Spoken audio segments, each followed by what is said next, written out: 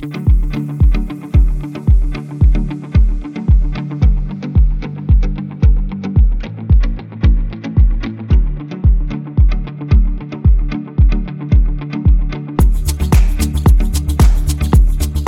and welcome to Variety Bang, the podcast that bangs out episodes in 15 minutes or less so you can listen at your convenience.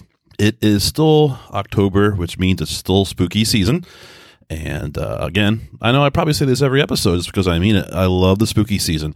This week, it was a little hard to come up with content because I had a lot of personal things happen in my life that made it a little difficult to focus on my podcast. Nothing big. Everything's fine. No worries.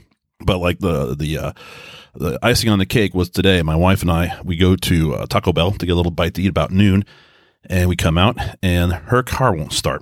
And then $640 later, it's fixed. So it's just been a heck of a week, and I didn't have as much time as I would have liked to concentrate on content for my podcast, and I really enjoy this. This is my hobby. I tell my wife, I'm like, there's no more looking around for me to find something to do. This is what I truly enjoy doing, and I enjoy telling stories, I enjoy talking, and I enjoy doing reviews, and I enjoy reaching people, and this is my jam, so to speak. So I am going to apologize now if my content is not up to par, but I still find this, I think it's going to be very interesting. I got a few little different things we're going to talk about, and this is episode 8, and I call this Spooky Season Potpourri because we got a little bit of everything. So let's just jump right into it. The very first thing I'm going to discuss is, or not even discuss, very first thing we're going to do, I'm going to read you a story from one of my books that I loved when I was younger. By younger, I mean 8, 10, 12. The book is called The Thing at the Foot of the Bed by Maria Leach, and while I would say it's geared towards younger audience, towards children, it's got some scary stories in there. I mean, nothing too gory, nothing too crazy. You know, it's geared towards children, but it's got some really wicked, weird, and creepy stories. Now, because I had the week I did, I decided I was going to read one of their funny, scary stories, if that makes sense. And this is also called, the story is also what the book is named after, and that is the story. Its name is The Thing at the Foot of the Bed. Now, I have never read a story before. I've never read anything. I've always just been one to just wing it. So I hope that this will work out well. We're gonna find out. I'm already trying to figure out how to position my phone. Okay, I think I got it now. So here we go. This is The Thing at the Foot of the Bed by Maria Leach. Once there was a man, and they dared him to sleep all night in a haunted house. All right, he said. He wasn't scared of anything. He'd sleep there. No such thing as ghosts anyway. So he went into the house and looked around. Everything looked all right. So he went upstairs. Everything looked all right. So he went to bed. He lay there in bed a while and listened. He didn't hear anything. So he went to sleep. It was a warm night, so he had no covers but a sheet. The man slept a while, and suddenly he woke up. He listened. He didn't hear anything. The moon was shining bright through the open window. So, very carefully, very quietly, he looked around. And he saw, down at the foot of the bed, 2 shiny eyes staring right at him. They looked something like this. At this point, you have to use your imagination, since this is a podcast, and just imagine 2 shiny eyes at the foot of the bed. They didn't even blink. Was that a head? A face? The man thought he could make out the top of a flat, crooked head. He was scared. He didn't dare move, but softly, very softly, he slid his hand up under the pillow and pulled out the revolver he brought with him. He aimed it at the thing, right between the eyes. He was so scared, though, that his hand trembled and wiggled and shook and ah!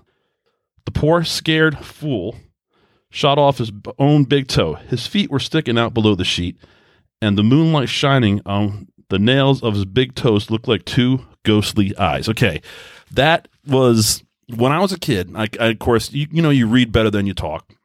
When I was a kid, that was just one of the ones that stuck with me. I don't know why. I just thought that was, you know why? Because even when I was a kid, that's plausible, especially the way people seem to be these days. I could see someone literally being like, I shot off my toe, and then probably trying to sue the people that made the gun, or maybe trying to sue the people that made the sheets, or they just the way I have lost a lot of faith in society. So I could literally see something like that happening. And I do hope that was a good read, because that's the first time I've ever done that. And maybe I'll do it again. Who knows? So that was a quick story. And like I said, I used to read this whole book when I was a kid, and I highly suggest it, even as an adult. There are some really, really good stories in there. And I read a lot of books when I was younger, but this book stood out. This book, and like the children's version of Robinson Crusoe, that was one of my favorite books too, because I don't know. I was like, yeah, put me on an island. I get it, just by myself. Even when I was like younger, like 8 or 10, I'm like, yeah, I'm okay with that. So I liked Robinson Crusoe as well. Those are two of my favorite books when I was younger. Okay, so that was the story. I hope you liked it. That was a thing at the foot of the bed. And now we're going to just one more thing I really want to discuss. I want to discuss what I would consider two of the best horror movies ever made. Now, many of you are probably going to say Exorcist. Honestly, I've never seen The Exorcist. It might be good. I get it. It's one of the best movies ever made, scary movies ever made, from what I hear, and that's great. But I'm going to talk about two of my favorite. Now, one of these, the first one, came out in 1997, and I saw it in the movie theater. And that movie was Event Horizon, and it is a sci-fi horror movie. It didn't get a lot of traction back in the day, but it's a cult classic now. It was a fantastic movie. I'm sure a lot of people have probably seen it. Just in case you haven't, I'm not going to spoil anything. I'm just going to give you a quick rundown. This rescue ship goes into deep space because the ship that went off the grid like years and years and years and years ago suddenly comes back on. This rescue crew goes aboard this ship, and weird things happen, and the further it goes into the movie, the more you're just like, wow, and it kind of blows your mind, and it's a really neat premise, and I'm just going to leave it at that. I'd like to actually talk more about this because I'm a big sci-fi fan. It's probably my favorite category movie, and even books. I love sci-fi, and horror is probably my second. So anything like the original Alien, the movie Alien, that's a great movie. That was sci-fi and scary. That I should have done that one too. That would have been probably right up there as number one as well. So I think that came out in 1979, 78, but that was a great movie, Alien. If you've never seen that, see that. And the other Alien movies weren't bad either, but Alien, the original, still the best. So we just talked about Alien, that was impromptu. We talked about Event Horizon, that came out in 1997. And now I'm going to talk about what I consider the scariest movie, the scariest movie I ever saw.